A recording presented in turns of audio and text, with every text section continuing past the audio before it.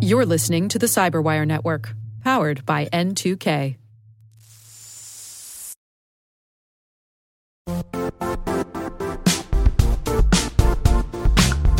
And now, a word from our sponsor, Zscaler, the leader in cloud security. Cyber attackers are using AI in creative ways to compromise users and breach organizations. In a security landscape where you must fight AI with AI, the best AI protection comes from having the best data. Zscaler has extended its zero-trust architecture with powerful AI engines that are trained and tuned by 500 trillion daily signals. Learn more about Zscaler Zero Trust Plus AI to prevent ransomware and AI attacks. Experience your world secured. Visit zscaler.com/zerotrustai.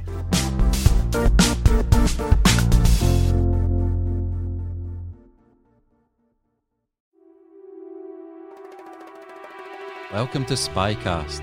My name is Dr. Andrew Hammond, historian and curator here at the International Spy Museum in Washington, D.C. Every week, Spycast explores the world of intelligence and espionage by bringing you in-depth conversations with spies, spy masters, intelligence officers, and authors. We explore the stories, secrets, tradecraft and technology of a world that looms beneath the surface of everyday life. This week's guest is Frank Figliuzzi, former Assistant Director of Counterintelligence at the FBI. Frank oversaw all espionage investigations across the US government. Now that's some serious pressure. He served for 25 years as a special agent, which included countering economic espionage in Silicon Valley, being appointed the FBI's chief inspector, and heading up the Cleveland division. He is the recent author of The FBI Way and a current national security correspondent for NBC News. In this week's episode, we talk about a sitting member of Congress and a presidential candidate who were just a little too close to foreign intelligence services. We hear some of his thoughts on former FBI directors Bob Mueller and James Comey. Unfun fact, Frank's first unit chief at FBI headquarters was at the centre of, and I quote, possibly the worst intelligence disaster in US history. I understand that you have a new book out, Frank, The FBI Way. I was just wondering if you could give our listeners a brief distillation of what that book is about.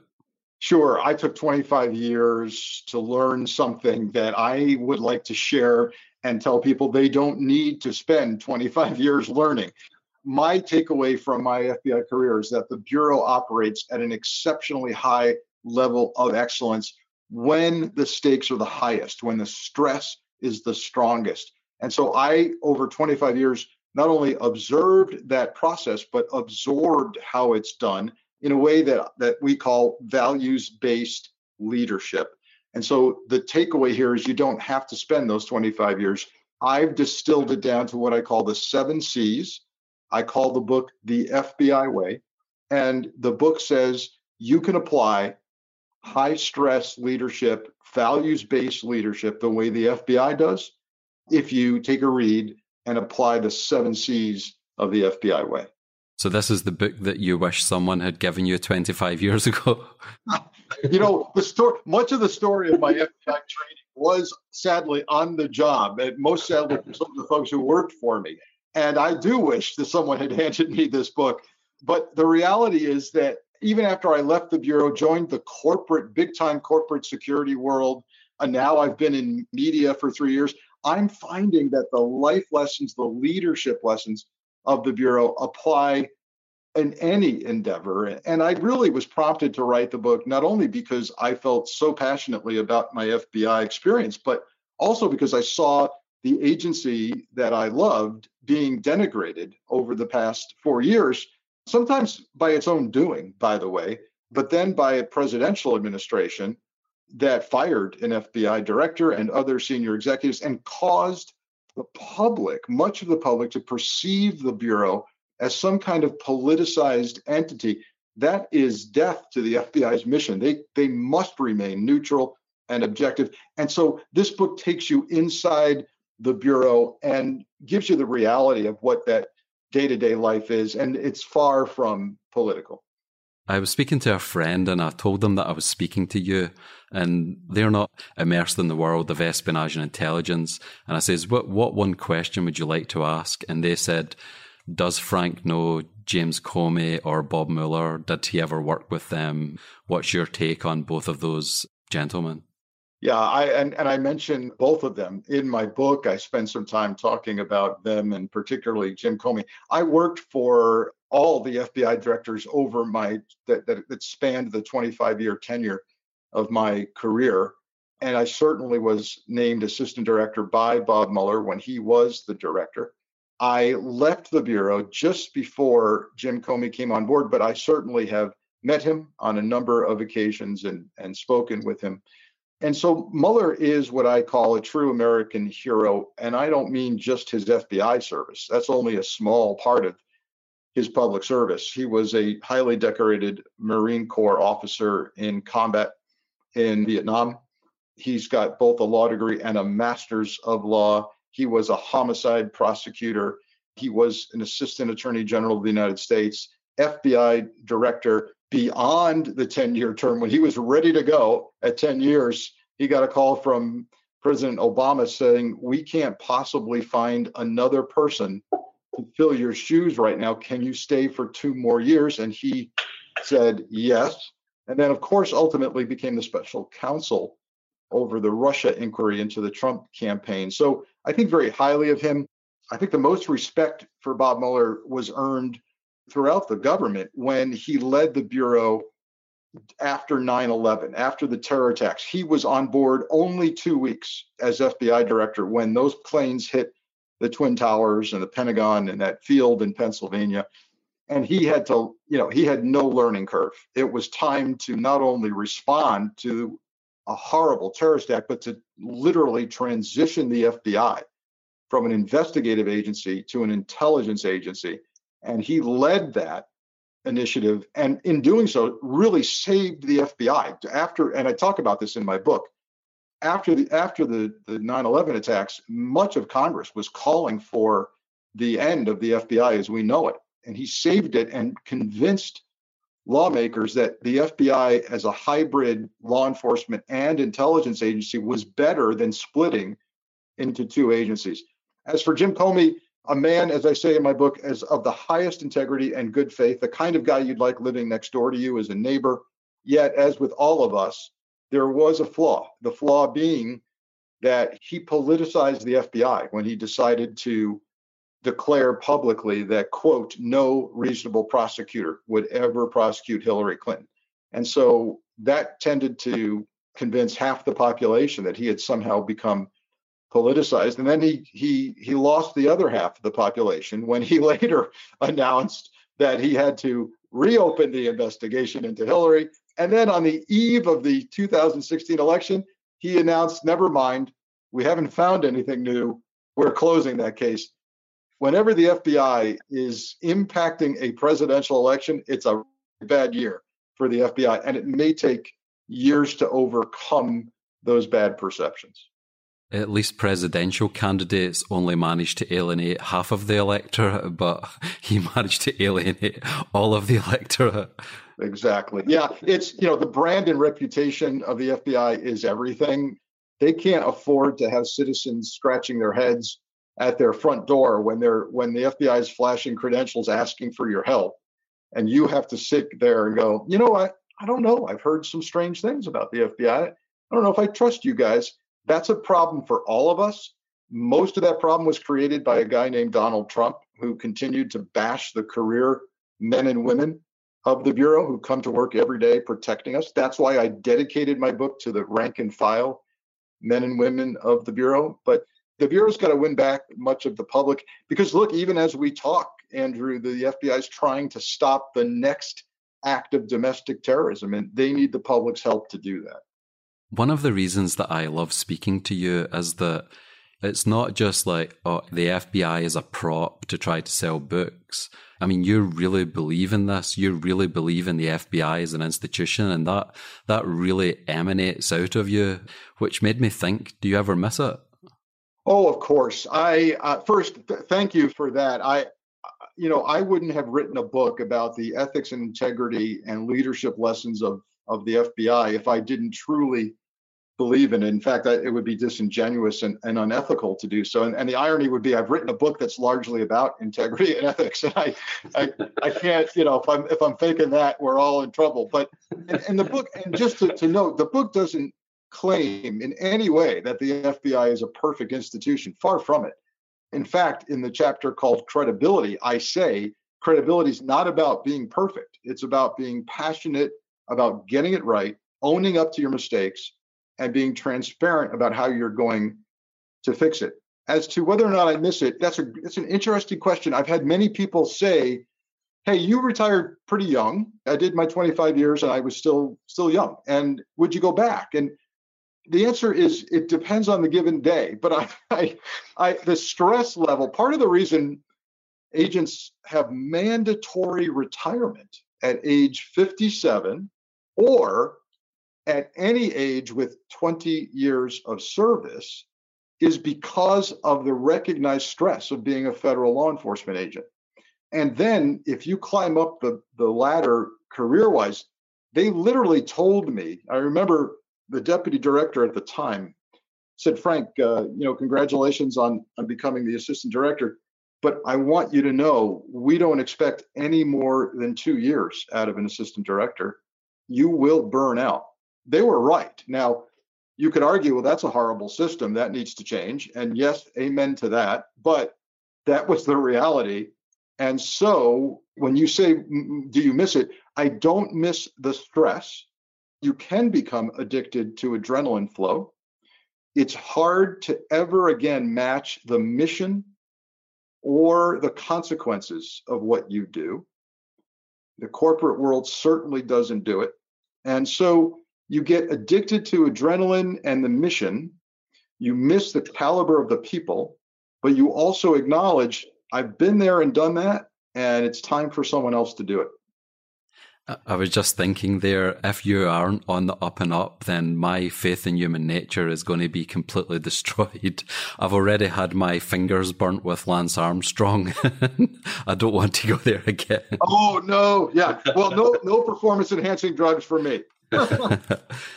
One of the other things that this made me think about was, there's many people that listen to Spycast that are current or former intelligence community, FBI. When you think about an organization like the FBI, 35,000 people, how does one get to the heights that you got to? Have you got any advice for any hungry young agents out there or anyone that aspires to make some strategic change of an organization? Well, yeah, there's a lot there. So first, buy the book. Well, buy the book. Yeah. Yeah, you've got a couple of things. One is the Bureau's leadership program has come a long way since I first became kind of what they call a relief supervisor in the field. Your first kind of look at managing a desk or the paper that comes through a squad. And by that I mean, in the very old days, it used to be that the guy or gal who would raise their hand and say, I'm ready for change, or I want out of here, maybe it's time I moved, or get me out of New York City, please. I'll take Washington over that. That led to some really poor leaders. And then there were people who kind of rush things. You mentioned the word hungry, which I like and don't like at the same time, depending on what you infer from it. But hungry can often mean you're willing to skip experiences and roles up the career ladder. And there's a lot of folks who've done that as well. So my advice, and that doesn't work well for many people either, because I readily admit I don't have these innate leadership skills. Some people do. Some people have incredible people skills, the softer skills necessary for higher levels of leadership. Some people can marry that up with an incredible drive, plus integrity and vision and subject matter expertise, and they've got a package going.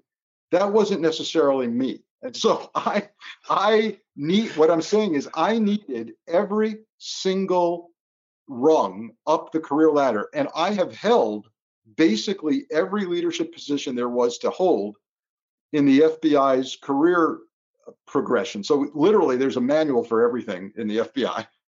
And the manual said at the time, this is the preferred ladder of progression.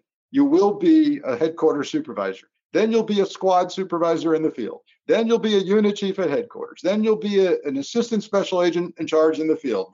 Then you'll be a section chief. Then you'll be an SAC. Then you'll be a DAD. Then you'll be an assistant director. Well, guess what? I did all of that. And that was increasingly unusual in the post 9/11 world because they needed people fast and good. Hey, you're good. Come here. We're promoting you now. I relish the fact that I went through all those hoops because I needed that seasoning and I needed to experience each of those levels to understand people and to understand the Bureau. Another question that comes to mind, I guess it's related, is one of the many roles that you've had that our listeners will be quite interested in is the Assistant Director for Counterintelligence. I mean, it struck me that if you're responsible for all espionage investigations across the US government, that's a lot to have on your plate. That's a lot to worry about, a lot of responsibility. How do you deal with all of that? You know, a lot of people don't know the details of what you just said, which is that the FBI is the counterintelligence overseer for the federal government by executive order, by presidential order 12333. The FBI is designated as the primary counterintelligence agency. So it's not just for FBI investigations, it is overseeing espionage throughout the United States government. So, for example, if a military agency, and of course they do all the time, sadly, has espionage suspicions or investigative interests over their personnel, the FBI is not only consulted if it's active duty, but if it's a civilian or former military, we are that lead agency. And so, and that applies throughout the government. And it's a big mission. The budget, I think one of the things that struck me when I took the job coming from a field office, right, with a sizable budget of its own, it was a very decent sized field office. But then I come on board and I get the briefing from my budget section chief, and she tells me what our budget is. And I go, what? And so and thank God, thank God that we had experts to do all of that and that I could rely upon. And that's, to answer your question far more succinctly, as you go up the ladder, you learn to increasingly rely on your team, your people, and you rely less and less on you as a hands-on manager. In fact, you are no longer a manager. You are a leader or executive leader, which is a very different mentality. So you learn to surround yourself with the right people. And boy, that was more than half the battle. Some of the most important decisions I made as an assistant director was who to surround myself with on the team. That makes your life either incredibly easy or incredibly hard, depending on who you select. The other thing in terms of surrounding yourself with right people, relying on subject matter experts to do their job, it's also learning that you will screw up. And if you're a perfectionist at that level, you are going to be miserable and the people around you are going to be miserable. So it's okay to make a mistake if you've done it with good intentions and you can learn from it. So leadership is different things at different levels, but at that level, it's a lot of letting go. And the first lesson that I got in letting go was actually in a field office position. Because of my background, I had applied for the national security leader position in the Miami field office. And I got it. Just before I arrived in Miami, it's assistant special agent in charge was that title for that branch. And just before I arrived, the head official in the FBI Miami office called me and goes, "Hey, just to let you know, I'm thinking maybe I'm putting you somewhere else in the office. I haven't figured that out yet." And I was like, "Well, what? I haven't done much else other than national security. What are you thinking about?" And he said, "White collar crime." I started doing my homework on Miami and white collar crime, and the branch was at the time was 9 squads of agents battling police corruption, healthcare fraud, telemarketing fraud, environmental crimes, you name it, bank fraud and embezzlement. I'm like, okay, I've got an English lit degree and a law degree, and I've never worked a white collar crime case in my life. But Andrew, that was the most valuable experience in letting go and relying on some incredibly talented supervisors of squads that I quickly learned really knew their stuff. My job was to be their advocate, to shape and guide a vision and get them what they needed. And that was incredibly important. So one of the pieces of advice I give to any leader, especially younger leaders, is get out of your comfort zone. You will learn a whole lot about yourself and about other people. Sometimes if you're Belichick, you just have to let Tom Brady do his thing. Well, yeah. Well, I don't get me into Belichick. Belichick is an interesting leadership study in that I'll give you a real quick thing. The Bureau sent me, you're going to regret even bringing up Belichick. The Bureau sent me for a couple of weeks to get a certificate at Harvard's Kennedy School. And during that experience, they gave us a bunch of case studies to read. But two of the case studies involved an unnamed football coach at an unnamed team who was grumpy, horrible with people skills, horrible with the media, barely uttered a word, and had a losing record. The other case study they gave us, again, blind, was a football coach who had an incredible winning record, was still standoffish with the press and with his own people, but was respected as one of the most brilliant minds in football. Well, at the end of the class, they revealed that both case studies are Bill Belichick. One when he was the coach of the losing Cleveland Browns, and one when he was the coach of the New England Patriots.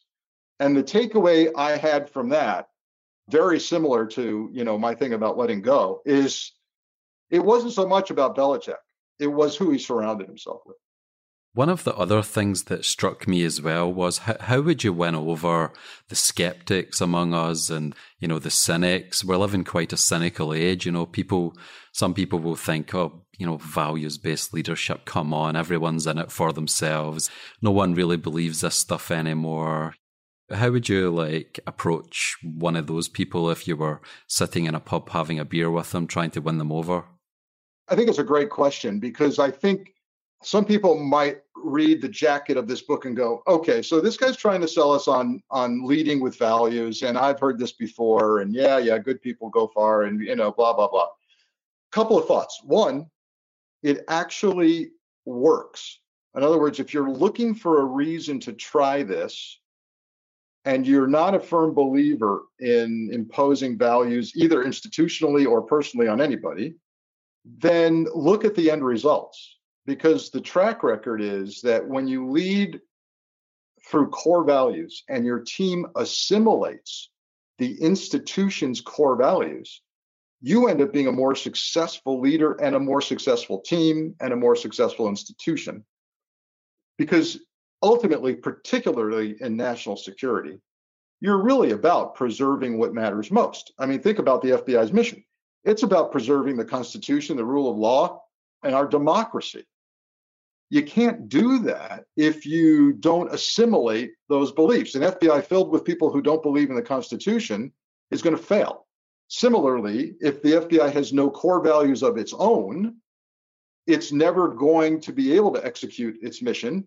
People won't even buy into the institution itself. And every office would go a different direction, and you've got mass chaos.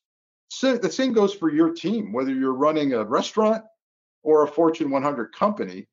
You need to have a code of conduct based on your core values. If you're a bakery, your core values may be, we are providing nutrition to our village here. And we're going to be the best darn bakery there is with the friendliest service and best food. If your employees don't buy into that, you will not succeed as a bakery. And so, the same goes for an institution. Another thing that I was thinking about as well was being the assistant director for counterintelligence. Some of our listeners are much more versed in the intricacies of the federal government and its institutions, but some of the other ones take a little bit more to get their heads around the counterintelligence function of the FBI. So there's a director of national intelligence, but the FBI director reports to the Department of Justice. Tell us how, as the assistant director for counterintelligence, who's wanting a piece of you? Who are you kind of reporting to? Who are your main interlocutors? Yeah, as we explained, it's that counterintelligence role is bigger than just the FBI. And in fact, there are counterintelligence functions at CIA, within the military agencies, in some agencies that you wouldn't even necessarily think about. Treasury has a counterintelligence function, as do several others. So let's first just kind of get a working definition of what CI counterintelligence really is. It's detecting, deterring, and defeating the efforts of foreign intelligence services operating against the United States. For the FBI, it's defeating those efforts on U.S. soil. And so many people are shocked to realize that it's not just in the movies and in spy novels where there are actual foreign intelligence officers, spies, posted inside the United States every day from almost all nations who work often against the interests of the United States. It's the FBI's job to find them and make their life absolutely miserable so that they don't succeed in their mission.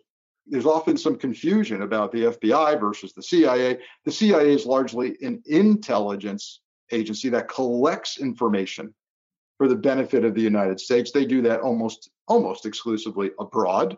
And the FBI is a counterintelligence agency, finding those people inside the US who are kind of acting like the CIA here, but doing it against us. And other people are often kind of taken aback to learn that we still have adversaries in the world who do this. And I'm here to tell you that anyone who says the Cold War is over is very mistaken. It's not. The number of actual foreign intelligence officers posted to the United States hasn't really changed over the years. The fight is real, and these folks get up every day trying to hurt us. And with regard to my former role as AD of counterintelligence at FBI, it was a daily connection with all of the partner agencies. When I was new in the job, even surprised to learn, hey, there's a counterintelligence function at this department and this. Okay, yep, now I get it. All right. And then the DNI is it's almost like a quarterback role where they're calling big shots, though. They're up in the booth. If this is an American football game, they're up in the booth making strategic calls and decisions across the intelligence community. So, for example, there's a shopping list, a collection list that's updated fairly regularly, where the entire intelligence community is told, you need to do this. Let's focus on this. Let's get this. That brings in another aspect of the FBI, even fewer people are aware of, which is the FBI also wears not just a law enforcement hat, not just a counterintelligence hat, but an intelligence hat. And they do, particularly since 9/11, the FBI does collect intelligence for the sake of information collection inside the United States as well. For any listeners that haven't came across it yet, a couple of weeks ago, we had an episode on the Office of Special Investigations in the US Air Force, and they've got a very interesting counterintelligence function, and I know they spoke quite a lot about working with the FBI. So each of the military agencies has a very robust counterintelligence program, and I've interacted throughout my career. As a young agent in the field, I worked joint cases.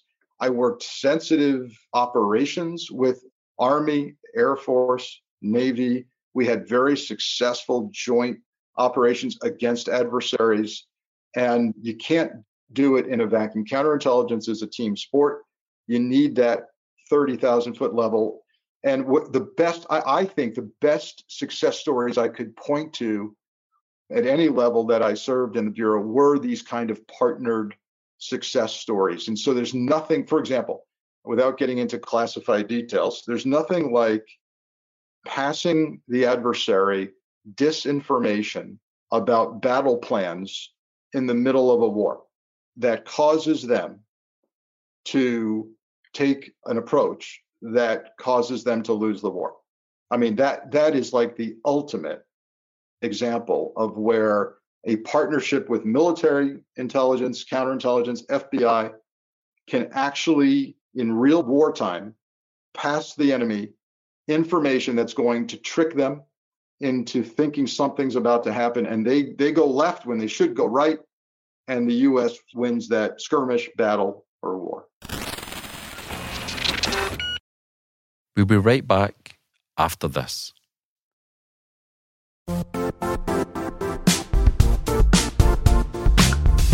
The IT world used to be simpler.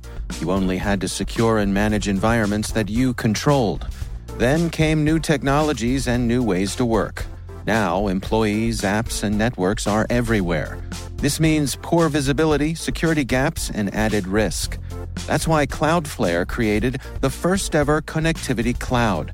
Visit cloudflare.com to protect your business everywhere you do business.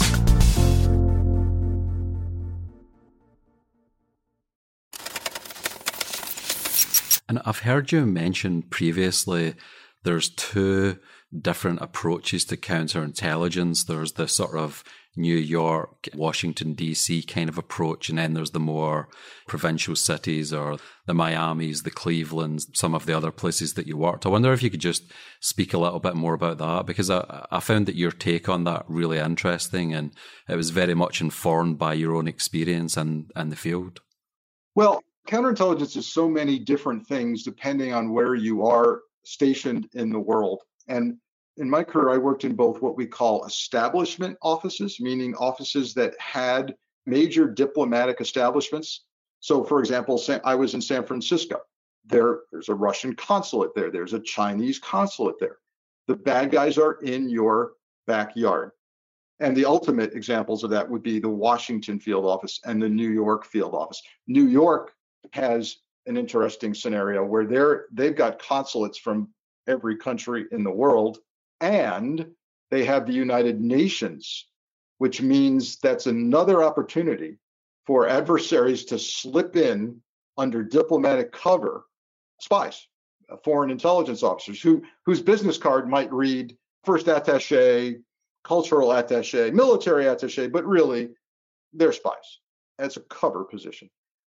Washington field, of course, because the foreign embassies are there, and so many of the foreign intelligence officers operate under diplomatic cover because it protects them and gives them a nice place to work and to work from.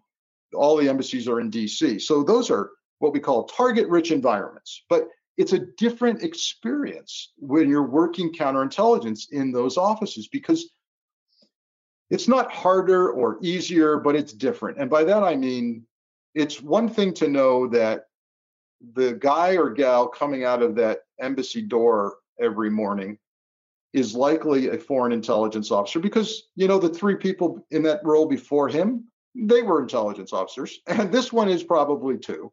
And you surveil them and you determine that, by God, they are spying on us. And now you can take the approach from there. It's another thing entirely if you're in the FBI in Mobile, Alabama, or Kansas City. Now it gets more interesting, because I can assure you that every single field office in the FBI has a dedicated counterintelligence squad. So you might ask yourself, well, what are they doing in Kansas City or Mobile, Alabama, or any other state in the middle of America? The reality is, and I experienced that in my career as well, I was assigned to Atlanta and Cleveland and Miami, and I can assure you there was no shortage of counterintelligence work, but it looks very different. And that means that now it's even harder sometimes to detect the spy in this picture. Maybe it's a penetration inside a major research university. Maybe it's a penetration inside a targeted high-tech company in your territory. Maybe there's a military base in your region that is a heavy target of a foreign adversary. And so you find yourself dangling the carrot sometimes at that research university or at that military base, so that the intelligence officers will be attracted to that carrot. You draw them out, you found them, you work against them. It requires creativity. It requires a lot of work. And when I became the assistant director, because of my background in non-establishment offices, I took a very different view of the nationwide program. That didn't win me a whole lot of friends. In in the establishment offices because I started asking some hard questions about what they were doing and what their resource expenditure was. One of the things that I find quite interesting about your career as well is you see the increasing prominence of economic espionage and the stealing of intellectual property, technology, and so forth. And I know that you were out in Palo Alto, which is pretty much ground zero for a lot of this, I guess. Speak a little bit more about that, the change that you saw during your career. Yeah, when the Berlin Wall fell, it caused the FBI to completely re-examine what counterintelligence meant because it was no longer almost exclusively about military secrets and political secrets. Those are still hugely targeted. But as the Bureau came up for some air and took a look around, we realized that almost any nation, when it's in their best economic interest, will spy on the United States. Now, thankfully, we still have some really good friends in the world, but those are only a handful. And the rest of everybody else will spy on you if it's in their economic best interest. What does that mean? It means that it's always easier to steal technology than it is to research and develop it yourself. And what has taken years in research or design at a company or a university, years to build, can be gone in an instant if the wrong person gets their hands on it. So economic espionage, I was a part of that. My first assignment as a young supervisor at headquarters was to a brand new economic espionage unit and basically retraining the workforce to learn the ins and outs of economic espionage. What is in your territory that you're responsible for?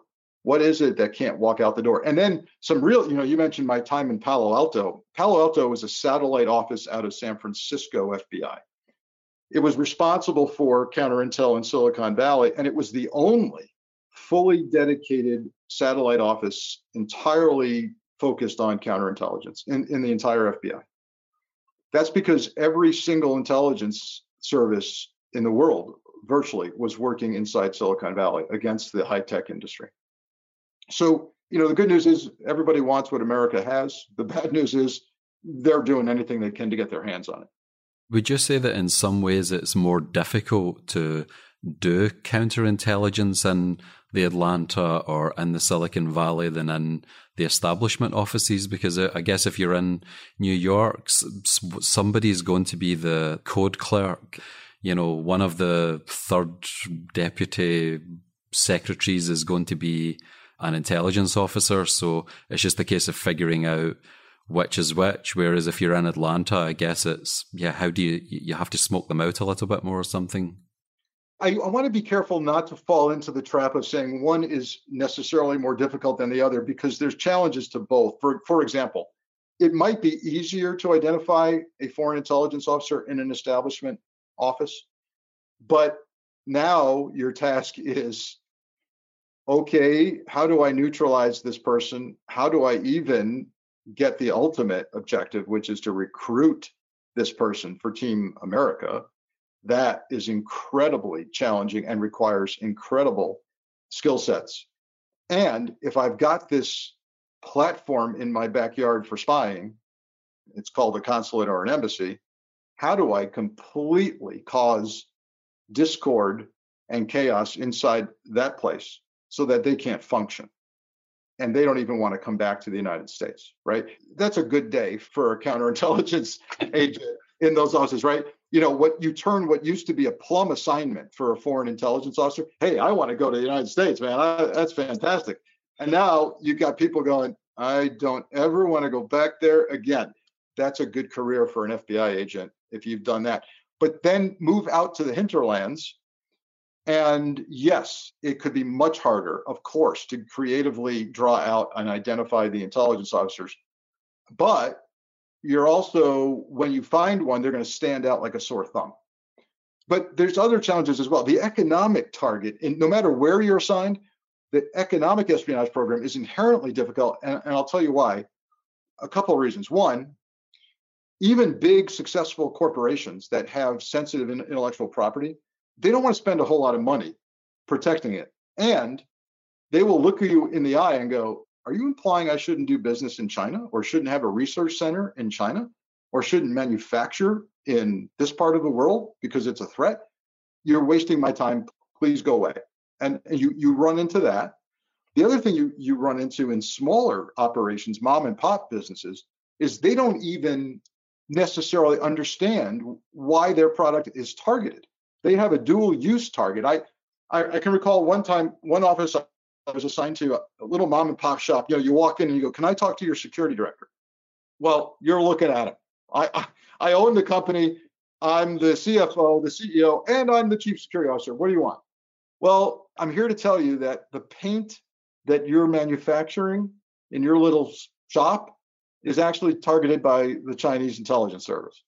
And they look at you like you're from Mars. What are you talking about? There's nothing that we do here that's classified. Yeah, I know that's the problem. It's not locked down, and you need to lock it down. And they're like, what are you talking about? So convince you have a marketing job there when you're dealing with economic espionage.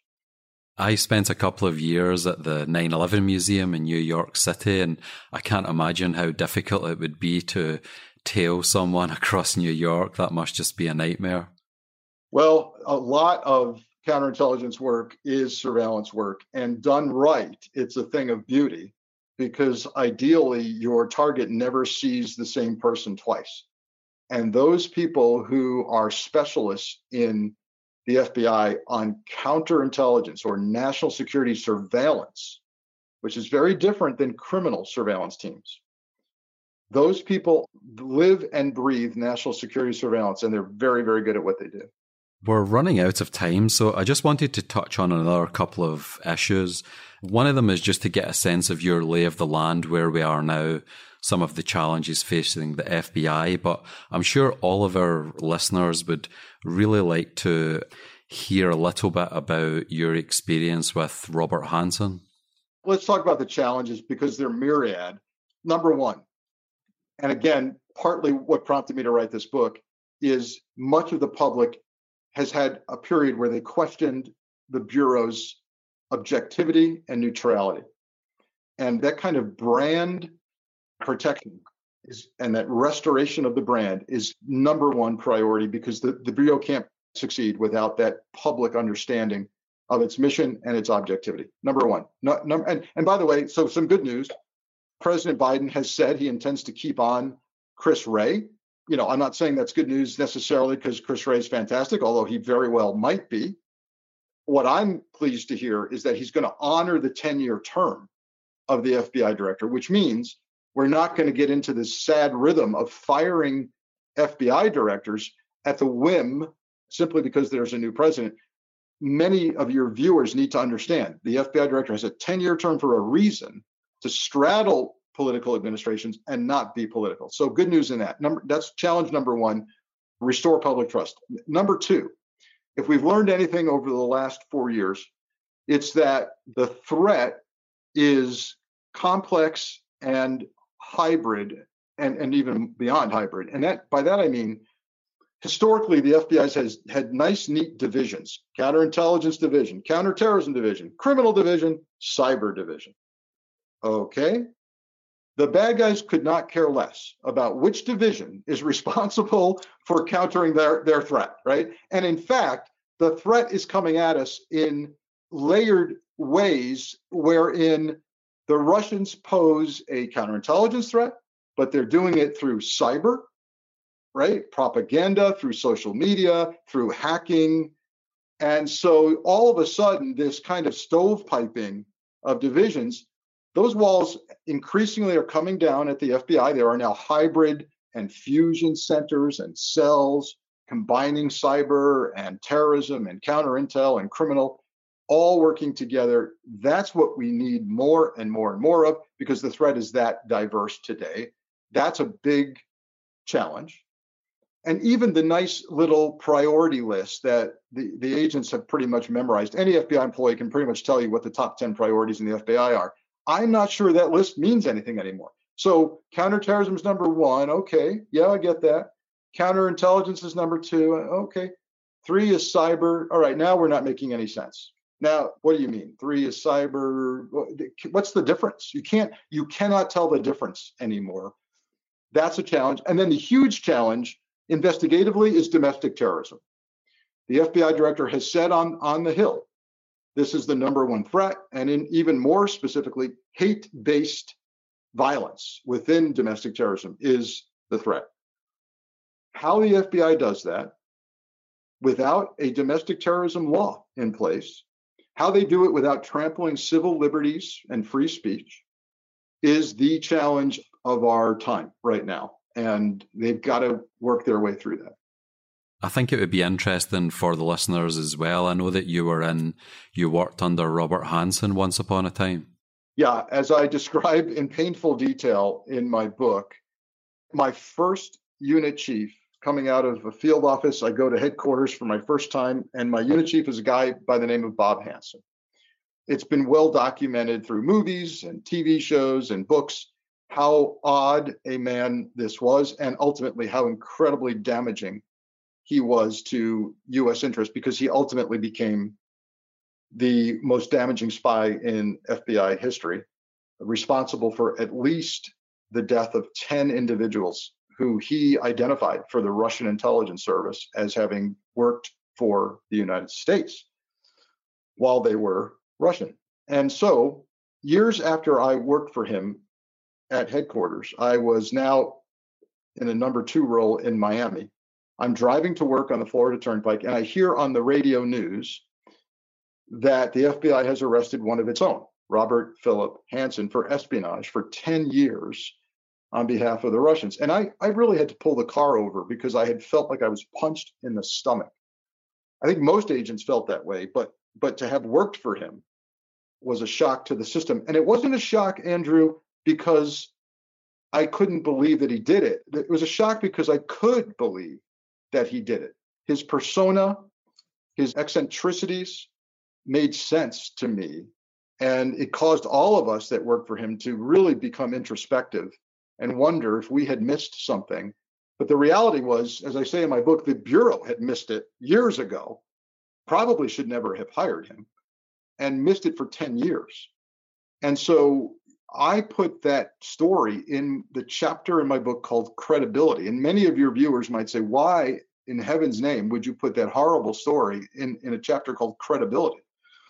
And I say it because the FBI screwed up with keep not detecting Hanssen. But I also point out that when it became clearer that the mole we were searching for, the mole the FBI was searching for in the intelligence community, was an FBI employee, one of the FBI's own, they worked him like they were rabid dogs and handcuffed him, arrested him, and then announced it publicly. We screwed up. This is horrible. And here's what we're going to do to fix it. And then they put in incredible changes to the FBI's security programs to try and mitigate the chance that this would ever happen again. You had an interesting encounter with a presidential candidate and with someone on Capitol Hill. Could you speak a little bit more about those examples in the book? Yeah, these 2 stories have been cleared for the very first time by the FBI, and there's a number of those such stories in the book that make it perhaps worth reading as well, particularly for your audience. But I tell the story as a high-ranking FBI official where I had to actually confront a sitting member of Congress with the reality that we knew that member of Congress was considered to be an asset, a source, a snitch by a foreign intelligence service. I similarly, in the same chapter, tell the story that I had to sit down across from a minor presidential candidate and tell that candidate that we knew that they were in frequent and clandestine contact with foreign intelligence officers. And I tell this story not just because it's kind of a neat story to tell, but far more importantly, to illustrate that if people think that the concerns around President Trump and his affiliations with Russia and his proven campaign affiliations with Russia were a one-off, that they're odd, they're not, this isn't going to happen again. I tell these stories because to illustrate that Trump was not a one-off by any stretch. He got to the presidency, but as we speak, some foreign intelligence service is spotting and assessing a young, talented mayor, state legislator, Congress member in the hopes not only that they add value right now, but more importantly, that they might add value later in their career if they climb the ranks. And we all should be concerned about that. And that's why I've written that we need another way of vetting our candidates for office. We need to understand that a candidate could pose a national security threat. And that's a different vetting process. That's mandating financial disclosures, tax returns, business entanglement, foreign travel of you and your family, and your foreign business interests of you and your family, so that we can conduct publicly. I'm not suggesting the FBI vet candidates. Heaven forbid, nobody wants bureaucrats deciding who runs for office. No. But I'm suggesting the public needs to be equipped to make a far more informed decision than we've been making in the past. I've heard you use the example that even an employee at CIA who's in a relatively junior capacity, they'll be more closely vetted than the future president of the United States. The example I use, Andrew, is that the FBI spends more time vetting and background clearing a coffee shop worker at FBI headquarters than the nation does vetting a presidential candidate. There's something wrong with that picture. Having experienced a president who many people assert was a national security threat, we need to start acting like we've learned something from that experience. Well, we're out of time, but thanks ever so much. It was amazing to speak to you, and I really appreciate your time. And I could have went on much longer, but alas, there's many other things to do. Indeed there is. But I enjoy not only our discussions, but I know the people who populate your audience, and the kind of folks who are dedicated to national security interests and discussions. And I'm happy for the opportunity to explore those with you. Thanks, Andrew. The International Spy Museum is a full 501c3 non-profit.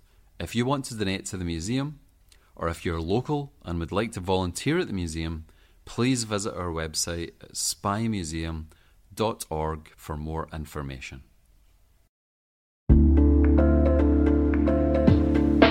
Hey all, Rick here. At N2K Cyberwire, we're dedicated to continuously improving the quality of the news and commentary on our network. That's why we're inviting you to participate in our 2024 audience survey. It only takes a few minutes, and your feedback is invaluable. Plus, you'll have the chance to win a $100 Amazon gift card as a thank you for your time. Head on over to cyberwire.com/survey. That's cyberwire.com/survey to share your feedback now.